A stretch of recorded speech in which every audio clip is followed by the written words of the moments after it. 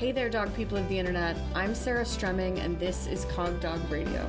Join me as I share my thoughts, experiences, and cases as I interview experts and answer your questions when it comes to the behavior of the dogs we live and play with.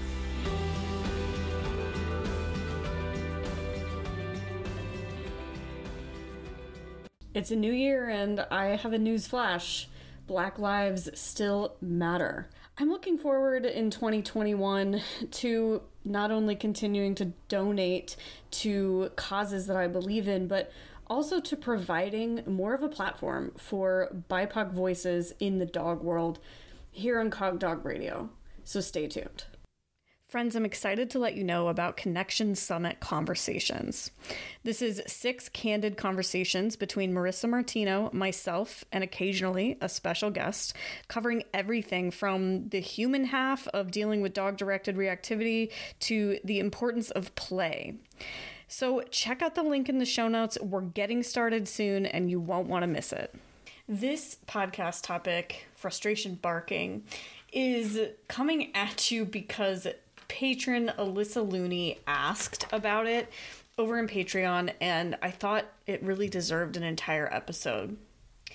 So when it comes to barking out of frustration, so barking at the trainer due to perceived frustration in the dog, the first thing we need to do is define frustration. So what is frustration? Well, it's defined as distress or annoyance because of the inability to change or achieve something.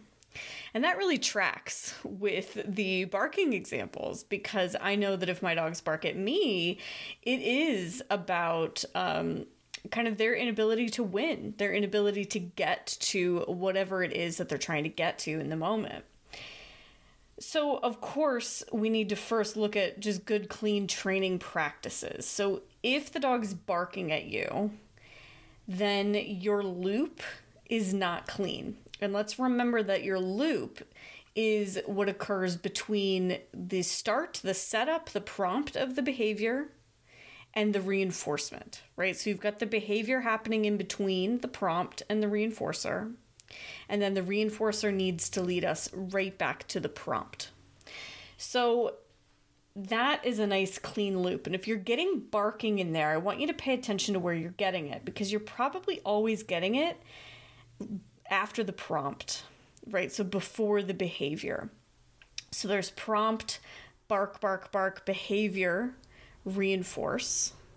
In that case, you're probably looking at the dog not being totally sure what behavior is going to lead him to reinforcement. If you're getting prompt, behavior, bark, bark, bark, reinforcement, then our feelings are probably more about the reinforcement, about get it to me faster, get it to me better, get it to me in a different way. And then if you're getting prompt, behavior, reinforcement, and then a lot of barking in between the reinforcement and the prompt, that's arguably the easiest one to clean up. That just means you need some kind of additional piece of information there to transport the dog back into the prompt appropriately. So you might be a little bit lost, so let's talk about some specifics. If I am working on, let's say, an end behavior on a contact, and let's just say the teeter. Okay, so let's just say I'm working on a 4-on position on a board or a plank that moves. And I want the dog to hop onto that board, stick with 4 on while the board moves, and then not release until I release the dog to reinforcement. So let's say that the prompt is the dog and I walk towards the board together. Dog gets on the board and sticks with 4 on. That's the behavior. And then let's say let's just go through a variety of different options that I might release to reinforcement. So let's say in one scenario, I mark and throw a piece of food, and the dog goes and eats the food. So now after the dog has taken that food, I have a choice. If I'm working with the kind of prop that I can just turn around, face the prop again, and essentially I've created the mirror image of the prompt that I started with, perfect. I'm probably not getting frustration barking in there. Let's say alternatively that I whip out a tug toy and the dog latches onto it and we tug all the way back up to the starting position. I remove the tug toy and we approach the board again. Okay, that can probably also exist in a clean loop. But what happens if I approach the board and the dog starts barking and does the behavior while barking? Possible that that's about anticipation of the reinforcer. Possible that that is simply excitement, depending on kind of who your dog is. Is it potentially frustration? Sure, it could be. But if the behavior looks as clean and nice as I want it to look, I'm going to ignore that and keep going. If I indeed have a clean loop, that there is no ugly gap of like sniffing or running away with the toy or jumping at me for reinforcement between my reinforcement and my prompt, then I'm not going to concern myself with the loop portion, and I'm going to move on and think about what else could be going on. So smart reinforcement, I hinted at that just a second ago. That's going to be something you always want to pay attention to. If your dog frustration barks when you're using a toy, but not when you're using food, and frustration barking is a problem for you, I'd probably put the toy away and not train with the toy until the behavior is quite fluent.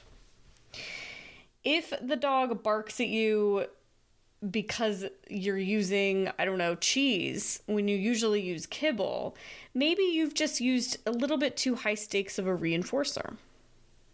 But what about some other things that that might be going on? So obviously we want to look at our loop. We want to make sure that our reinforcer is actually working for us. And that goes as far as deciding where the reinforcer is delivered and what type the reinforcer is. We don't just want to walk out to our training space and use whatever happens to be there.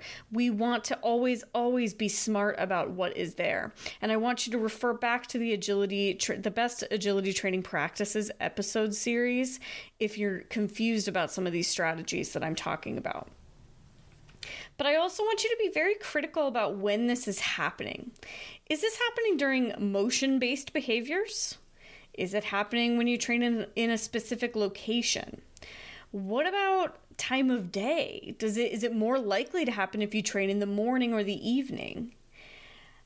Is it, like I said, only happening during, use of a specific reinforcer? Or is it getting attached to a specific task? All of these things matter if you want to get rid of the barking. General easy ways to get rid of the barking: clean up the loop, increase the rate of reinforcement, increase the clarity. Those are going to be simple ways to get rid of the barking for you. But if it's happening in a specific location, I would remove that behavior from that location, teach it somewhere else to fluency before I put it back in that location.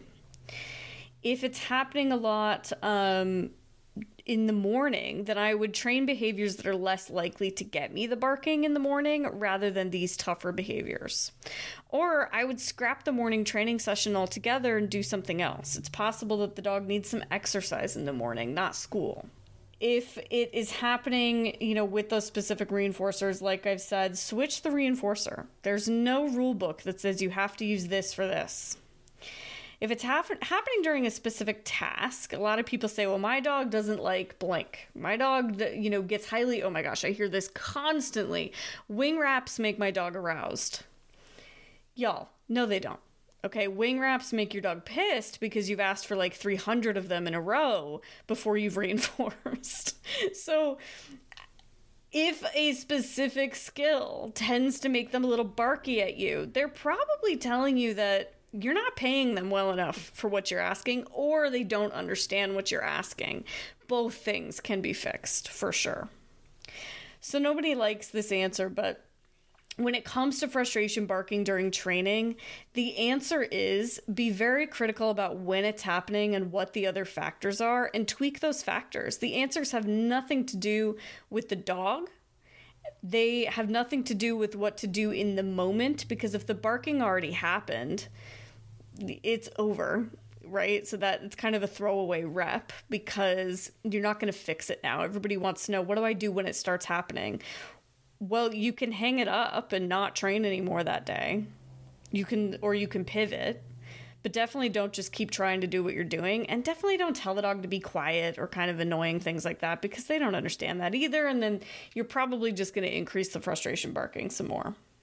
So it's clean up your training, have a really hard look at your reinforcement, and also, again, pay attention to those tiny details. Is it this behavior?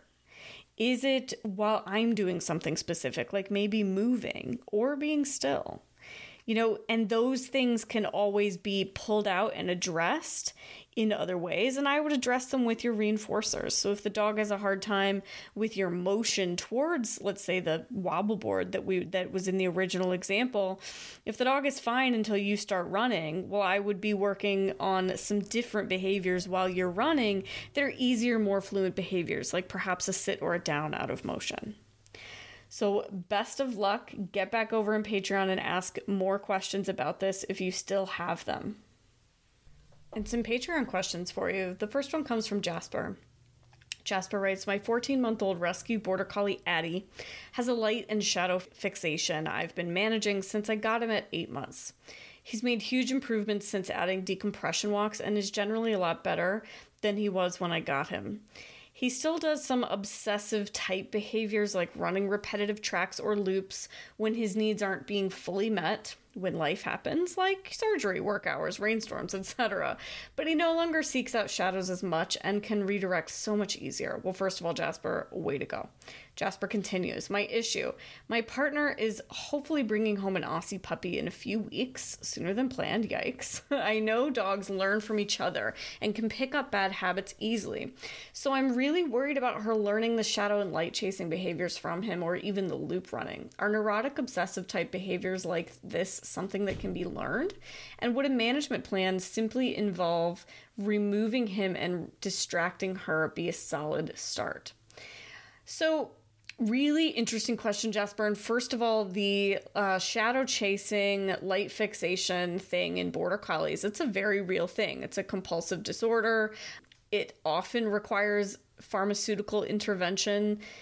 And since the dog has a tendency towards some other compulsive behaviors, you might talk to a veterinary behaviorist to just make sure that we're doing as much as we can in terms of therapies for this dog to make sure that the dog is as supported as possible. It is absolutely my experience that most of these behaviors reduce with appropriate exercise for all breeds, but certainly for border collies. And, for instance, I had a client who had a Rottweiler who had compulsive fly snapping. It's invisible flies, y'all. So the dog is like snapping at the air, and it increased when he was not exercised. So like during the school term, when she didn't have enough time to exercise him appropriately, it went through the roof. And then during the summer, it went away because she exercised him so much. And so, that's just one anecdote. Can these behaviors be learned? Well, pretty much anything can. So I want you to keep that in mind as you go forward. If this puppy is not from a line of dogs that exhibits similar things, which, it's another herding breed puppy, so there very much could be some compulsive type tendencies in this puppy, then I'm less worried about it. For instance, if you were getting like a showbred golden retriever, I would be very much not worried about it. But you're getting an Aussie, and I don't know what kind of Aussie, so, your concerns are valid. I'm not overly concerned with the puppy learning it to a compulsive level, especially with what you now understand about wellness and the fact that you will be putting all of these great wellness techniques to use with this puppy. What I would do is certainly manage around the situations where Addie is likely to display these compulsive behaviors, and I wouldn't allow the puppy to observe those behaviors. So yes, just kind of manage the situation so that if Addie is in one of her compulsive loops, the puppy is not a witness to it. And then just focus hard on wellness for both of them. Positive reinforcement-based training for both of them. And like I mentioned, you might reach out to a veterinary behavior specialist for Addie. Thank you so much for your question, Jasper. Okay, the next question is two different questions with kind of generally the same theme. So I'm going to read them both and then I will answer them. First one comes from Patricia, who writes, I have a 4-year-old Australian cattle dog, border collie, whatever mix. So herding mixy mix. We walk off leash 2 to 3 miles almost daily, mostly in dog interesting places. We're still working on recalls. He's maybe 75 to 80% solid, so I tend to reward check-ins early in our walks and taper off as he gets interested in the environment. He eventually chases squirrels and rabbits. I'm okay with that in places we walk and sniffs. However, when the environment seems less interesting, no squirrels or whatever, he tends to beg for rewards, nose touches for treats, runs ahead and lies down asking me to throw his ball, which I do, and he chases half-heartedly and might retrieve or ignore, etc. This looks a lot like throwing up behaviors for rewards to me, so I wonder, is this decompressing or training? He's generally a pretty relaxed dog at home, so I think his needs are being met, but I want him to be a dog, not a prospect on these walks. Not to mention, I need my decompression walks too. So I hear you, Patricia, and I'm going to next read David's question. David writes, Hi, Sarah. After listening to some of your podcasts, I started to reinforce my 2-year-old border collie, Irid, every time she checks in with me or she is close to me during our off-leash walks and hikes. Now she chases wild animals much less and tends to stay near me even when I can't heavily reinforce her, like I'm riding my mountain bike or ski touring. On the one hand, this is good because I can manage her in case we meet a runner, biker, skier that she sometimes reacts to, or another dog that she always reacts to if I don't ask for her attention. On the other hand, I wonder whether now she can actually decompress during her off-leash time, since sometimes I feel she is more interested in me than the environment. What would be the right balance in your opinion? How should I reinforce her from being close to me without having her over-focused on me? So David and Patricia and so many more people who have these questions, there's a balance to be found here.